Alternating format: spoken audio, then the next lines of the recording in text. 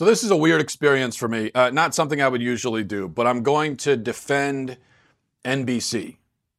And it feels very strange, but maybe defend isn't the right word. Instead, what I want to do is lend some context. Maybe you've heard this story about Gabrielle Union, who was a judge on America's Got Talent on NBC, and then was booted off the show after the season. She did one season and then was, I guess, fired. And after being fired, she came back and claimed that she was the victim of racism and sexism, and it was a toxic work environment. She said that the environment backstage was racist and sexist and toxic, and she was a victim of it. And it was only because of her efforts to be a whistleblower and clamp down on all the racism that she was fired. So fired and then claims racism, and that's the sequence of events. By the way, Julianne Hough was another judge on America's Got Talent, also an actress, I think, but white. And she was also booted from the show, apparently. So I'm not sure if there was racism against her as well, if there's an anti-white and anti-black racism going on at NBC. Maybe they got all the bases covered. I don't know. But this has been the story. It's a pretty big story, at least in entertainment media and on social media.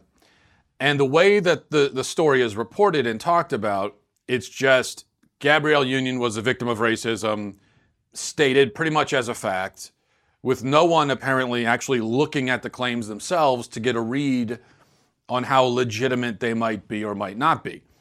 And this is a lesson that a lot of people in this country need to keep relearning over and over again, it seems like. That a claim of racism or sexism or any other ism or phobia cannot be taken at face value these days. Ever. Okay, I'm not saying that it's never true. Maybe it is true. Maybe we got ourselves a real case of racism. Maybe this is a tried and true ism that we've got going on here. Maybe. But you can never, ever, ever assume that. You have to look at it. And so let's do that with this story, just because I think it's a good case study of how this stuff works. So let me read now from a story in the LA Times. It says, it starts with talking about how she was fired, and then it continues, initial skepticism turned to outrage when a new report from Variety revealed ahead of the holiday weekend that Union's split from America's Got Talent wasn't amicable, but forced, after the Bring It On alum allegedly reported toxic and racist behavior during production. The most high-profile incident occurred when Jay Leno allegedly made a racist joke about Korean restaurants while taping a segment for the show, prompting Union, an outspoken advocate for minority communities, to file a complaint with producers who allegedly dismissed her but excluded the joke from the final cut.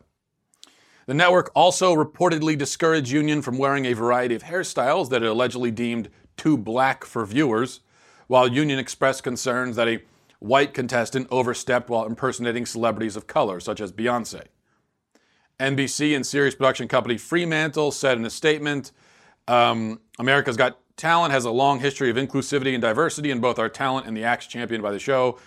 The judging and host lineup has been regularly refreshed over the years, and that is one of the reasons for AGT's enduring popularity. NBC and the producers take any issues on set seriously. Okay. And that's pretty much it so far. Those are the primary examples, the only examples, as far as I'm aware, of the racism and toxicity at AGT. And I want to take a closer look at these claims. And we'll do that in just a moment. But first, a word from Rock Auto. You know, chain stores have these different price tiers for professional mechanics and then do-it-yourselfers. They've got different pricings depending on where you fall on that spectrum. But RockAuto.com's prices are the same for everybody. And you also know even better than that, they're going to be reliably low for everybody. RockAuto.com always offers the lowest prices possible rather than changing prices based on what the market will bear. They're not playing any games like that. They're going to give you the lowest possible prices. RockAuto.com is for everybody. Doesn't require membership or account login. It's very easy to navigate, very easy to use. RockAuto.com is a family business serving auto part customers online for 20 years.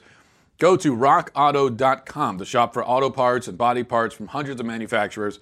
They have everything from engine control modules and brake parts, the tail lamps, motor oil, If you need new carpet in your car, you can get that too. Amazing selection, reliably low prices, all the parts your car will ever need. RockAuto.com. Go to RockAuto.com right now. See all the parts available for your car or truck. Write Walsh in there. How did you hear about us box so that they know that I sent you. All right, so the racism at AGT, according to Gabrielle Union, began with a racist joke Jay Leno made about Korean restaurants. Now, let's stop there for a moment. How can a person tell a racist joke about a type of restaurant? How can you be racist against a restaurant? Is food-based racism a thing? If I go to a Mexican restaurant and I complain later that it was a horrible place and the food was bad, have I just expressed that sentiment about all Mexican people, or have I said it specifically about the food at this place?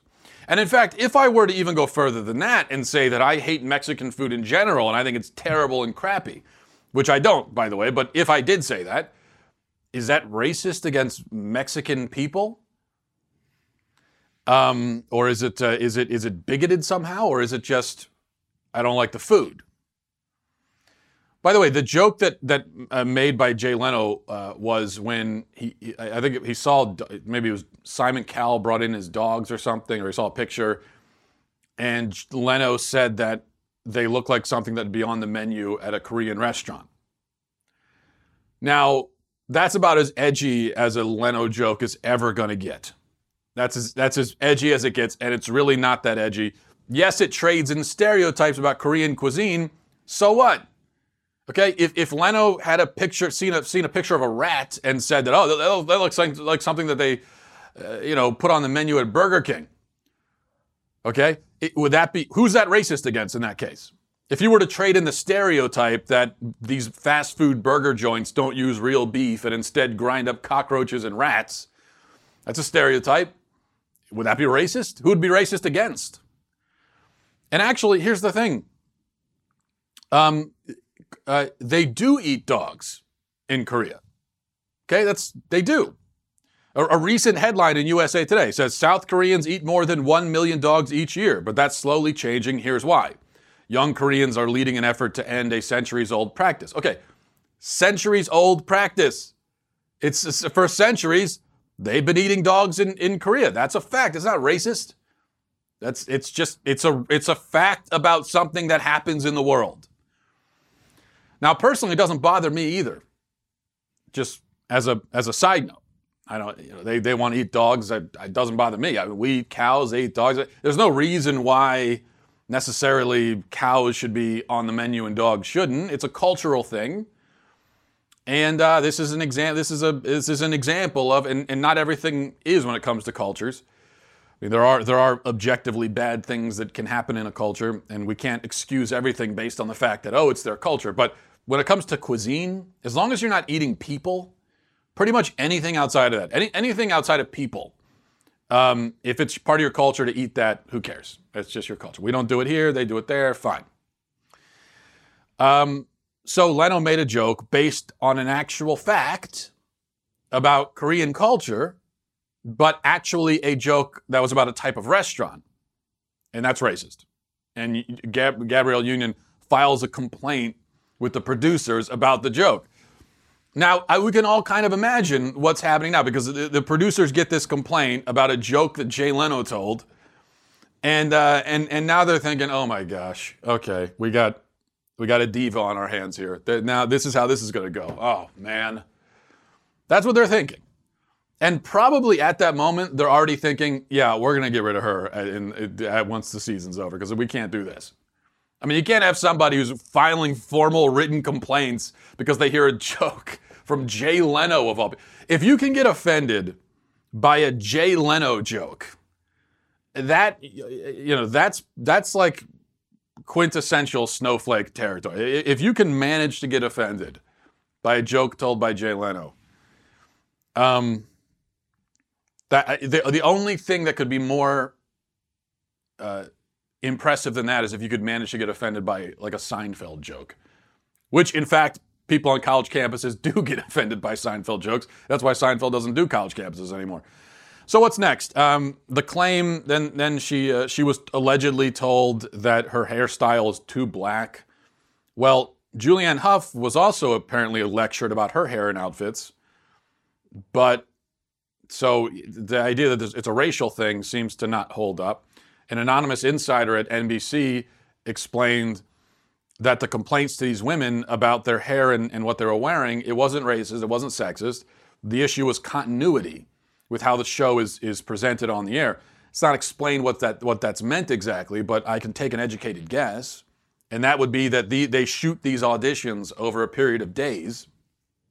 And then they want to be able to sort of splice them all together when they air it to make it look like it happened in one day, which means that you need to be wearing the same thing as a judge. If you come in wearing all kinds of crazy different outfits, it's hard it limits you in post during the production phase. So they want the judges wearing the same thing and looking the same for all of it. That's one version anyway. That's one version of that. The other version is that someone came up to Gabrielle Union and told her that her hair is too black. You could decide who to believe there. And then there's the final racism complaint, which is that a white contestant, the exact phrasing in the LA Times article, a white contestant overstepped while impersonating celebrities of color such as Beyonce. A different article at Variety provides more context. It says, sources also shared a related incident that occurred during another audition taping this season, where Union and other staffers expressed concern over a white male performer crossing a line in portraying people of color. The contestant's gimmick involved rapid costume changes inside a larger garment while impersonating a multitude of famous singers. In one such quick change, the contestant emerged in the guise of Beyonce Knowles. His hands appeared as black, meant to be a character accent, 3 witnesses to the audition said. Okay, so the contestant, the claim is that the contestant engaged in black hands. Not black face, black hands. His hands appeared as black, whatever that means. He did a bunch of costume changes, and then in one of the costumes, his hands were black. Now, wait a second. Did he paint his hands in the middle of the costume change? You ever seen these quick change things they do on these variety acts? Usually it's, they've got multiple layers of costumes on, and they're just like ripping one off after another. So the hands being black, we can assume that it wasn't painted. So what, was he wearing gloves? Is this a racism complaint based on the color of gloves a contestant was wearing? Now, it's either that or something similarly frivolous. Either way, it's a racism complaint based on the color of a contestant's hands during a quick change variety act. I mean, come on. Just, and yet this is reported as Gabrielle Union being the victim of racism and a toxic work environment because of a joke Jay Leno told, the color of a contestant's hands while singing a Beyonce song, and the fact that the producers didn't want her to change her hairstyle every time she came in. Look, maybe a bomb will drop or something and some detail will come out in the future with an actual example of horrid racism at AGT, an egregious, explicit example. I'm skeptical of that, but maybe. I can't say what will happen in the future, but this as it stands right now is just embarrassing. And the fact that the media is even reporting it is just absurd. There's nothing here. And yet, if you go and Google it, Gabrielle Union AGT, you're going to find just hundreds of articles reporting this. There's nothing. Nothing at all.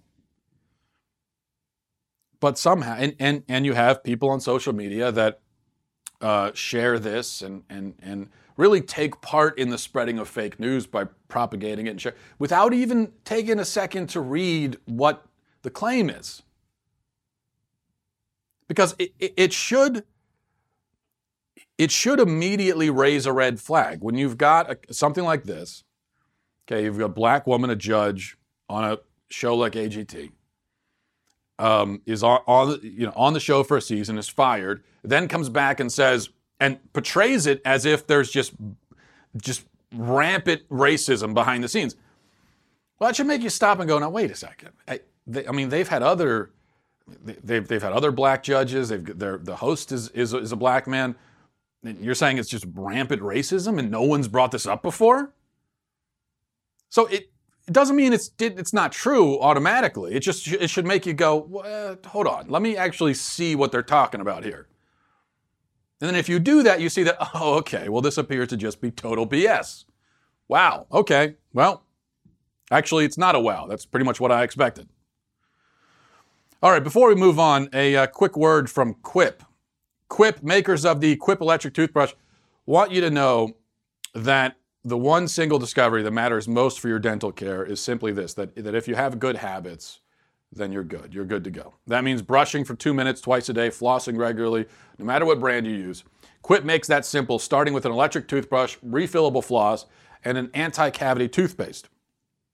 Quip's electric brush has sensitive sonic vibrations with a built-in timer and 30-second pulses to guide a full and even clean. The Quip floss dispenser comes with pre-marked string to help you use just enough. And plus, Quip delivers fresh brush heads, floss, toothpaste refills to your door every 3 months while with free shipping as well. And this is all about maintaining that routine and maintaining those habits so that you don't fall out of. And once you establish a good habit, it's very easy to fall out of it. That's one of the things about a human fact of human nature. It's very hard to break bad habits, but it's very good. It's very easy to break good habits.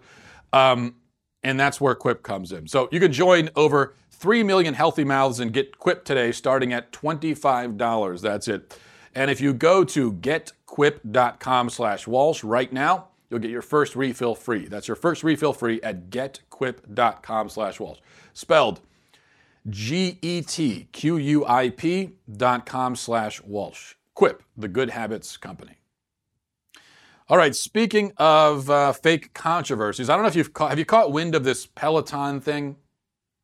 There was a huge blow up on social media yesterday over an ad for an exercise bike. And so you know that it's something serious when it's about an exercise bike.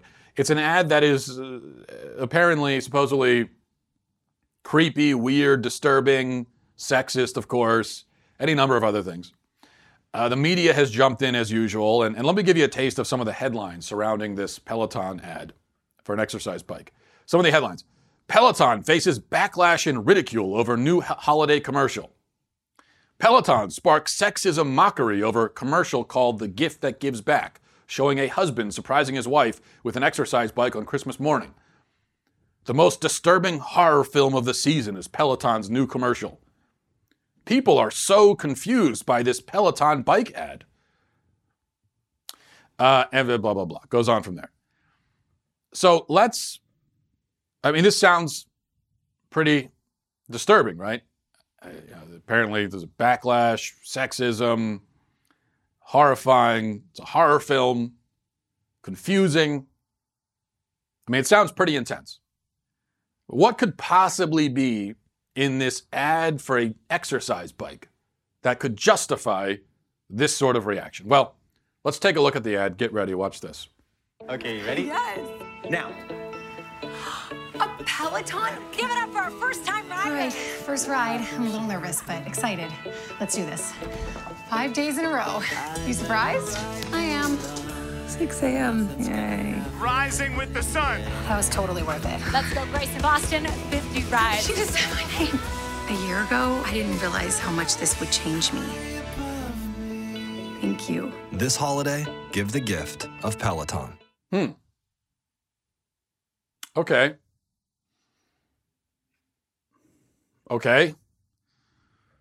I gotta say, I'm not seeing it. It's an ad for an exercise bike.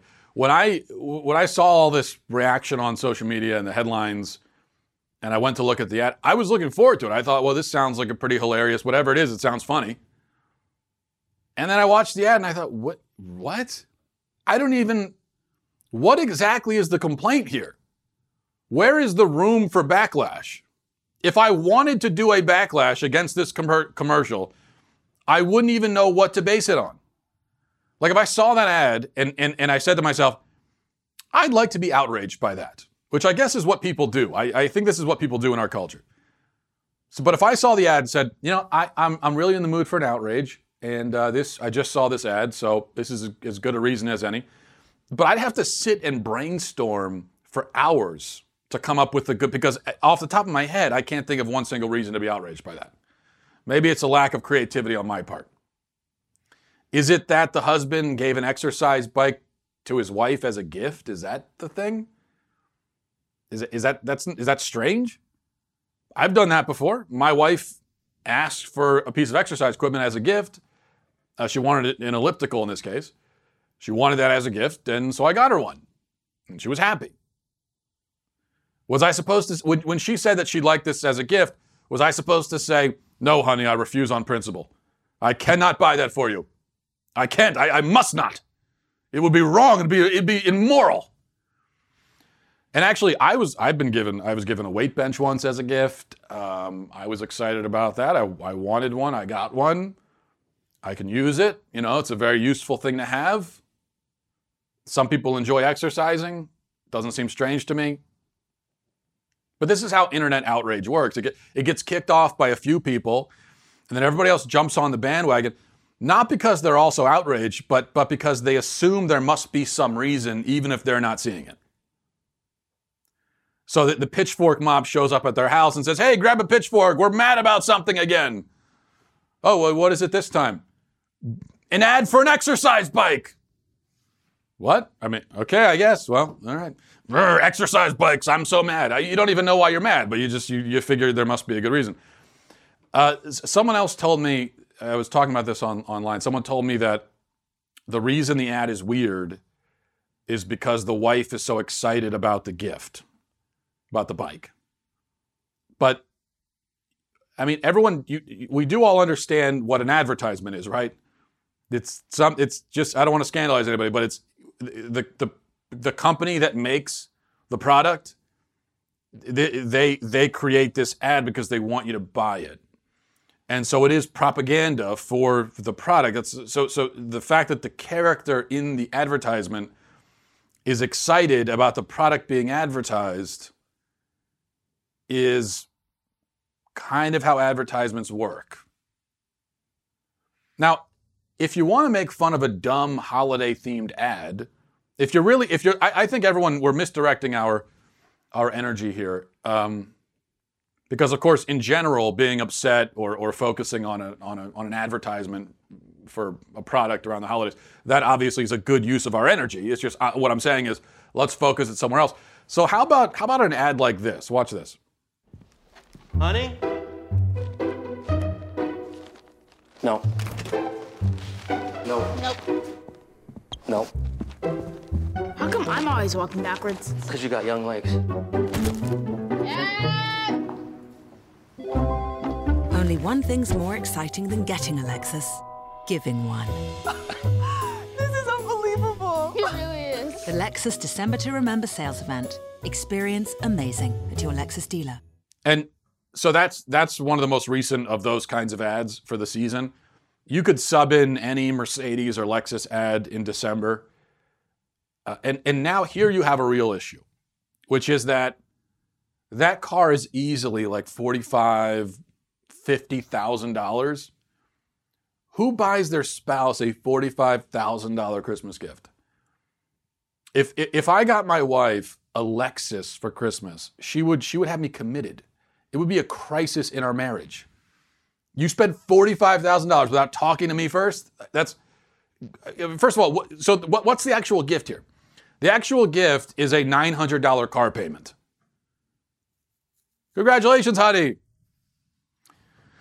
The only way that it could be a gift to buy a brand new Lexus SUV for someone as a gift. The only way you could do that is if you're a multi-millionaire, because just being a regular millionaire still I don't think would cut it.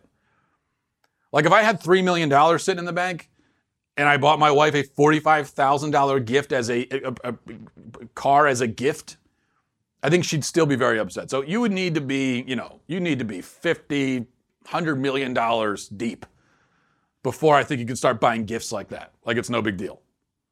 But then if that's the case, why are you running an ad like that during a college football game? It just seems, that's because it's a very, very specific and niche market that you're trying to reach. And I figure you'd probably reach them through some other means, because you don't see ads for private jets or, I don't know, butler services on TV. I don't know, the companies that make like $10,000 tins of caviar, I assume they have some way of advertising their product. I don't know how they do it, but they're not going to advertise it during a rerun for Everybody Loves Raymond. They have some other means of reaching their client base. I don't know, maybe they set up a kiosk at Bilderberg. I don't know what they do. So, the holiday ads with giant bows on top of luxury sedans. Now, that's something worthy of mockery, in my opinion, but exercise equipment is pretty normal. I don't know how much these Peloton bikes cost. Probably way too much. If you want to get an exercise bike, you could get one. Go to Craigslist, you can get one for $100 on Craigslist. So this one's probably, what, a couple $1,000s? That's expensive. But it's still something that normal people do. Probably shouldn't, too much to spend on a gift, but people do it. All right, one other thing before we get to emails, and actually maybe staying on the theme of fake outrage, that's the theme of the day. And also the theme of me defending people I wouldn't normally defend. So on that note, here's this. You know who Madonna is? I do know who Madonna is. You know, can you name a Van Halen? Who? I'm going to start crying. Now that there is the singer, and I know who she is because I'm pretty in tune with the youth. Pretty in sync with them, you might say. And so that's the singer Billie Eilish. And she's a very popular pop singer that I when I'm connecting with the youth, when I'm trying to connect, I know to I'll go to them and say, hey, have you kids ever heard of the popular singer Billie Eilish? And much like Joe Biden with his no malarkey. I don't know if you've seen the picture of his. Actually, we'll show that just as another example of connecting with the youth. Here's Joe Biden's campaign bus. Yeah, no malarkey. Put an end to the malarkey. And I know when the youth of today see that bus rolling down the street, they're thinking to themselves, gee willikers, that is a swell campaign slogan. Anyway, so she's on with Jimmy Kimmel, and she reveals that she doesn't know who Van Halen is. And this has put her in line for derision and mockery, almost as intense as the Peloton thing. But this, I just want to say, this is one of the lamest boomer things. You talk about an okay boomer situation. This is the classic okay boomer thing that people do in general, where we make fun of younger people for not knowing about something that's before their time. You ever seen those videos? I just saw one a few days ago. Those videos online that crop up from time to time of some teenagers sort of very confused and trying to figure out how to navigate a rotary phone. You ever seen one of those? And then you get all these comments online of, oh, look at these idiots don't even know how to use a phone. Well, it's a rotary phone. They've never seen one. Why would they know how to use a rotary phone? They're 16 years old. No one's used one of those things for 20 years or more. 25, 30. So why would they know how to use that? And how old is Billie Eilish? She's what, 16, 17? Why would a 17-year-old girl, do you expect a teenage girl to be a Van Halen fan? In what scenario? Well, she probably has gone her whole life and never encountered Van Halen. So what? I just don't get this whole thing. It's not like, look, there are some things before your time that you should know about. So if you talk to someone who doesn't know what century the Civil War was fought in, the American Civil War, well, that's a problem. Even though it was before your time, you need to know that as a matter of history. Now, whether Billie Eilish could explain what century the Civil War was fought in, I'm skeptical of that, but we don't know.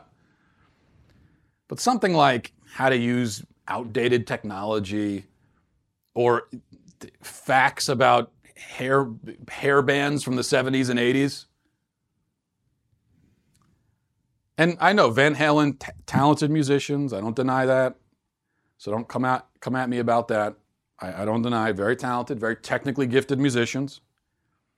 But I got news for you. If you didn't grow up with that, if you didn't grow up in the 70s and 80s, you're not listening to that music probably.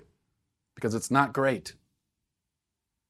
And I know if you did grow up with it, then you've got the nostalgia and you grew up with it, and I have no problem with that. I get it. I don't begrudge that. But it's not like one of those things where in order to be cultured, you have to know about Van Halen. Who cares? You could go your whole life, never listen to a Van Halen song, and you'll be perfectly fine. You could live a perfectly fulfilled life without ever encountering Hot for Teacher. In fact, I would even argue that your life would probably be better if you go your whole existence without ever encountering Hot for Teacher. And in fact, if you go your whole life and never encounter any hair band from the 70s or 80s, I think actually your life you'll be better for it. All right. That's my defense of her. Let's move on. MattWalshShow@gmail.com. MattWalshShow@gmail.com. This is from Brosis, says, hi, I literally just finished watching a video on time travel and want to know your opinion of whether it's real or not. I know it's a bit outside politics and more cultural problems, but was just curious. If they really did time travel from the future, how do we know whether they really did or not? I definitely don't support it, as it quite scares me, honestly, but who are we to say they are from the future or not? I'm a bit gullible sometimes and do need support. Well, first of all, I'm not sure if I'd call time travel a cultural problem. Let's focus on the very serious cultural problem of time travel. But it is something worth thinking about anyway. And as every high school sophomore smoking pot in his friend's basement has at one point observed, we are all traveling through time, man. We're all traveling. When you think about it, man, we're all time travelers. We're just traveling into the future at a rate of 24 hours a day. The question is whether the rate can be sped up or reversed. And as for the first, sped up, I think it's pretty well established scientifically, theoretically. In theory, it would be possible to travel into the future faster than we are already traveling into the future. And one way is by traveling at an extremely high rate of speed. This is Planet of the Apes. He was traveling and came back, and the Earth had spoiler alert, but the Earth had fast forwarded thousands of years. Time is relative, remember, and it slows down when you're going very, very fast, like at the speed of light. Or if you're subject to extreme levels of gravity, that's like in the movie Interstellar, where they were on the planet with very high levels of gravity, circling, I think it was a black hole. And so for every second they were on the planet, the Earth aged 8 years or whatever it was. So, and that's all true theoretically. So theoretically, if you were to, travel around the Earth a bunch of times at the speed of light, and when you come back on Earth, maybe for you've aged 12 hours, but everyone else has aged 80 years or whatever it would be. As to backwards time travel, going back in the past, I don't see how that could be possible, because once an event happens, it's happened. That's it. There's no way to access it. It's not like it's saved on a hard drive somewhere to go back and revisit, unless this is the Matrix we're talking about. Plus, there are all kinds of paradoxes, and well-known paradoxes. Like if tonight I built a time machine and then went back in time and and went up to myself at the age of 10 and gave myself a high five, and then got back in the time machine and came back to the present, that's a paradox, because that means that I should have already built it. I should have already given the high five to myself, you see? So before I even build the time machine, I should have a memory of an older me giving myself a high five, because it happened in the past. So if I built the time machine tonight and I go back and interact with myself as a 10-year-old, then that event is already in the past, so it should have already happened, but it hasn't happened yet. And so now we have an event that both has not happened yet and has already happened. And so that's an issue. But thank you for that very relevant question. From David says, oh, great and powerful overlord who reigns supreme. I want to start by saying I agree with the premise that abortion is murder and an act of evil. And I agree with your analogy of the lottery ticket, with winning numbers essentially being $50 million and how it translates to a baby in the womb essentially being a human life. However, one thought that I couldn't get out of my head was the pretty obvious response a pro-abortion person would come up with following this analogy. They would say something like, Well, the lottery ticket may have winning numbers and it may be worth $50 million, but the winner can still decide to rip the ticket up and throw it in the trash. Although that would make the person an idiot, wouldn't this argument hold firm? I'd love to hear your thoughts. Also, please have mercy and do not execute me when you take over as supreme fascist dictator in the future for bringing this potential flaw in your analogy to your attention. I am but a humble servant seeking guidance. Well, that's true, but my analogy, see, that's why I said the analogy is, and I think I said before I got into it, it's a limited analogy. It doesn't address every facet of the abortion argument. I don't think any analogy could. That's not what analogies are meant to do. So this analogy was meant to simply address the issue of worth. And I was making the point that even if I were to agree that a human in the womb is but a potential person and not an actual person, even though I don't agree with that, but sake of argument, if I did, then wouldn't that make this potential person analogous to a winning lottery ticket that hasn't been cashed in yet and which is only potentially $50 million, but for all intents and purposes, it's the same thing as $50 million, and you would value it the same.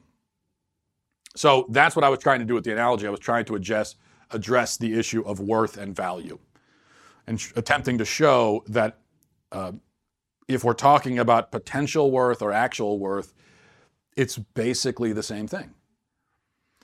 Now, the issue of should you have a right to kill a child, and now you're getting into bodily autonomy, and you're saying, well, don't I own this child the way that I own a lottery ticket there? Well, then now that's a totally separate argument. Now you're getting into bodily autonomy, which I've addressed many times. I'd be happy to address again. I'm not going to do it right here, but so you just have to keep in mind, that not every, when you're using an analogy to make a point, I think that can be a strong way to make a point. It's just that it's always going to have its limits. It can't be expanded to cover every potential objection. Let's see. From Rebecca, says, hey, Matt, how's the new baby? Rebecca, thanks for asking. The baby is ill-tempered. Definitely a colic situation. I know all parents think that their babies have colic, and we thought that with our first 3 babies. Because anytime they cry, they must be colicky. But then you actually have a colicky baby, and you realize that, okay, well, that's what this is. So so colic is this. Now I see it. So a colicky baby does 3 things, and 3 things only: eat, sleep, and cry. That's it. Now you might say that that's what every baby does, but that's not exactly true, because every baby has a 4th thing. They eat, sleep, cry. They've also got this 4th stage or phase where they'll just lie there quietly and not do anything.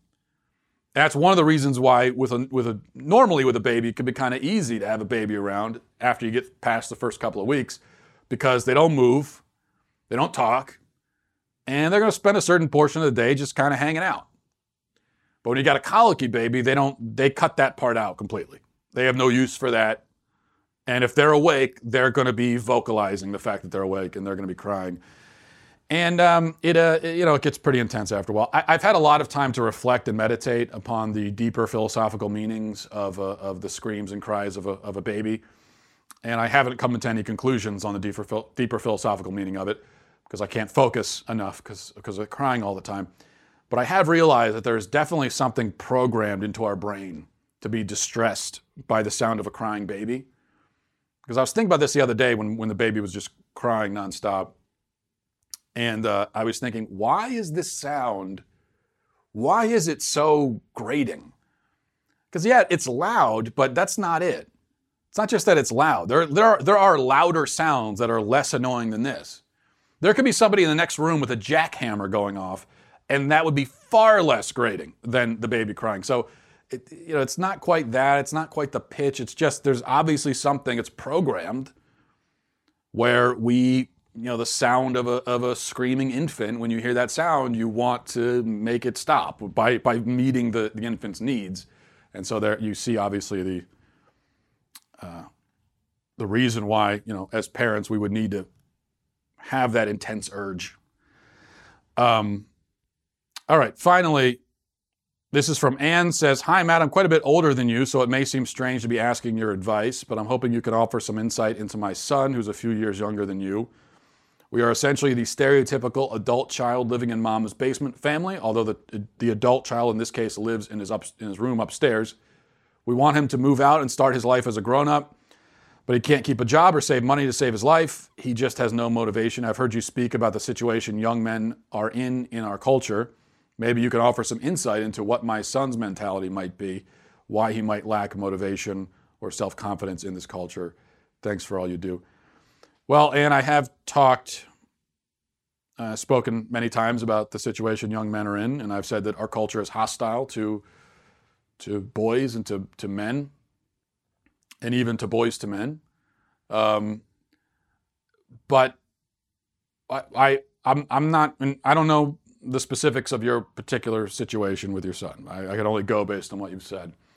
I'm not going to give your son that excuse, though.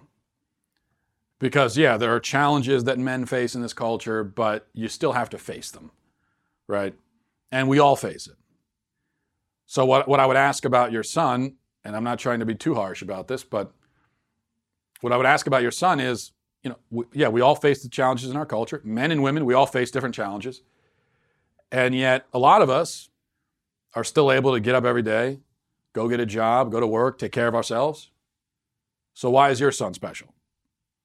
Why is it so difficult for him? Why is it so much more of a burden for him than it is for anybody else? And the answer is that it isn't. It isn't more of a burden for him. He's just lazy. He just doesn't feel like doing it. And I don't want to simplify it too much, but, you said he's your adult son. You didn't say how old he is. I don't think you did you? No. So, I don't know. Are we talking about 19 or are we talking about 29? Or wait, did you actually say that? A few years younger than me. Okay, so what, he's in his late 20s, early 30s? I assume. Well, then I think it's sort of a simple answer for you. And the answer is, and I would do this right now, like after you hear me say these words, I would go to your son in his room, doing whatever he's doing, and say to him, okay, you are out of this house by Friday, no matter where you have to go. You're done, you're out. If on Saturday morning I wake up and you're still here, then you are trespassing in my home, and I'm going to call the police. That's what I would say. And it really is that simple. He has no right to be there and still be living off of you as an adult. It's your home, not his. If you don't want him there, then tell him to leave. Yeah, he's not 9 years old. It's not like you've got a 9-year-old that's causing you a lot of problems. You can't say to the 9-year-old, get out of my house, right? But 28, 29, 30, yeah, it's past time for that. I mean, I would have said it to him when he was 22 or 21. I would have said it to him when he was 20. I wouldn't have waited 10 years, but I that's what I would do with him. You just got to kick him out. And I know that maybe it'll be difficult and it's going to be a tough adjustment, but at a certain point, I think you got to toss a kid into the cold water and let him swim, especially when it's not a kid anymore. And especially when you're tossing him in, especially when you're tossing a 6-foot man into 5 feet of water. The point is, he shouldn't drown.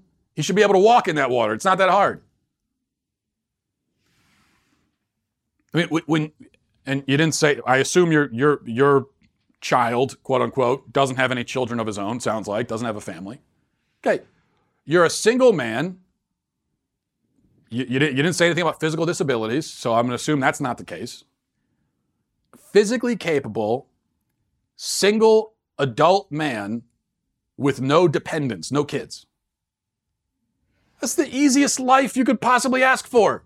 He could go anywhere and do anything and get any job he wants.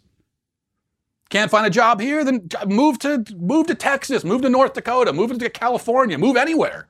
You could go anywhere and do anything. There is absolutely no reason for an adult who is for a physically capable, mentally competent adult with no family to be unemployed for very long. There is no reason for it at all, zero. Because your life is so supremely uncomplicated. And you have all the mobility in the world. Come on. Can't keep a job. Hey, there are 16-year-olds out there who managed to keep a job. It ticks me off. I don't mean to yell at you, Ann. I'm yelling at your son on your behalf. Because it just annoys me. The excuses people make. Oh, I can't find a job. Oh, shut up. Yes, you can. You just don't want it. You don't want the job is what you don't. That's the issue. I could walk into town. I could walk into town right now and I could get 15 jobs easily. I mean, they're not going to be good jobs. You know, I mean, it's going to be fast food. It's going to be working behind a cash register. It's not going to be fun. It's going to be stocking shelves. It's going to be working in the back at Home Depot. It's going to be those kind of jobs. But yeah, I mean, unless you're living in the middle of the wilderness. Aside from that, if you're living in a place where there are stores and there are retail outlets all around, like most people live these days, you could easily find a job. Easily. No problem. So that's what I would tell your deadbeat son. All right. Thank you for the question. And thanks, everybody, for watching and listening. Godspeed. If you enjoyed this episode, don't forget to subscribe. And if you want to help spread the word, please give us a 5-star review and tell your friends to subscribe as well. We're available on Apple Podcasts, Spotify, wherever you listen to podcasts. Also, be sure to check out the other Daily Wire podcasts, including The Ben Shapiro Show, Michael Knowles Show, and The Andrew Klavan Show. Thanks for listening. The Matt Walsh Show is produced by Sean Hampton, executive producer Jeremy Boring, senior producer Jonathan Hay, supervising producer Mathis Glover, supervising producer Robert Sterling, technical producer Austin Stevens, editor Donovan Fowler, audio mixer Mike Coromina. The Matt Walsh Show is a Daily Wire production. Copyright Daily Wire 2019.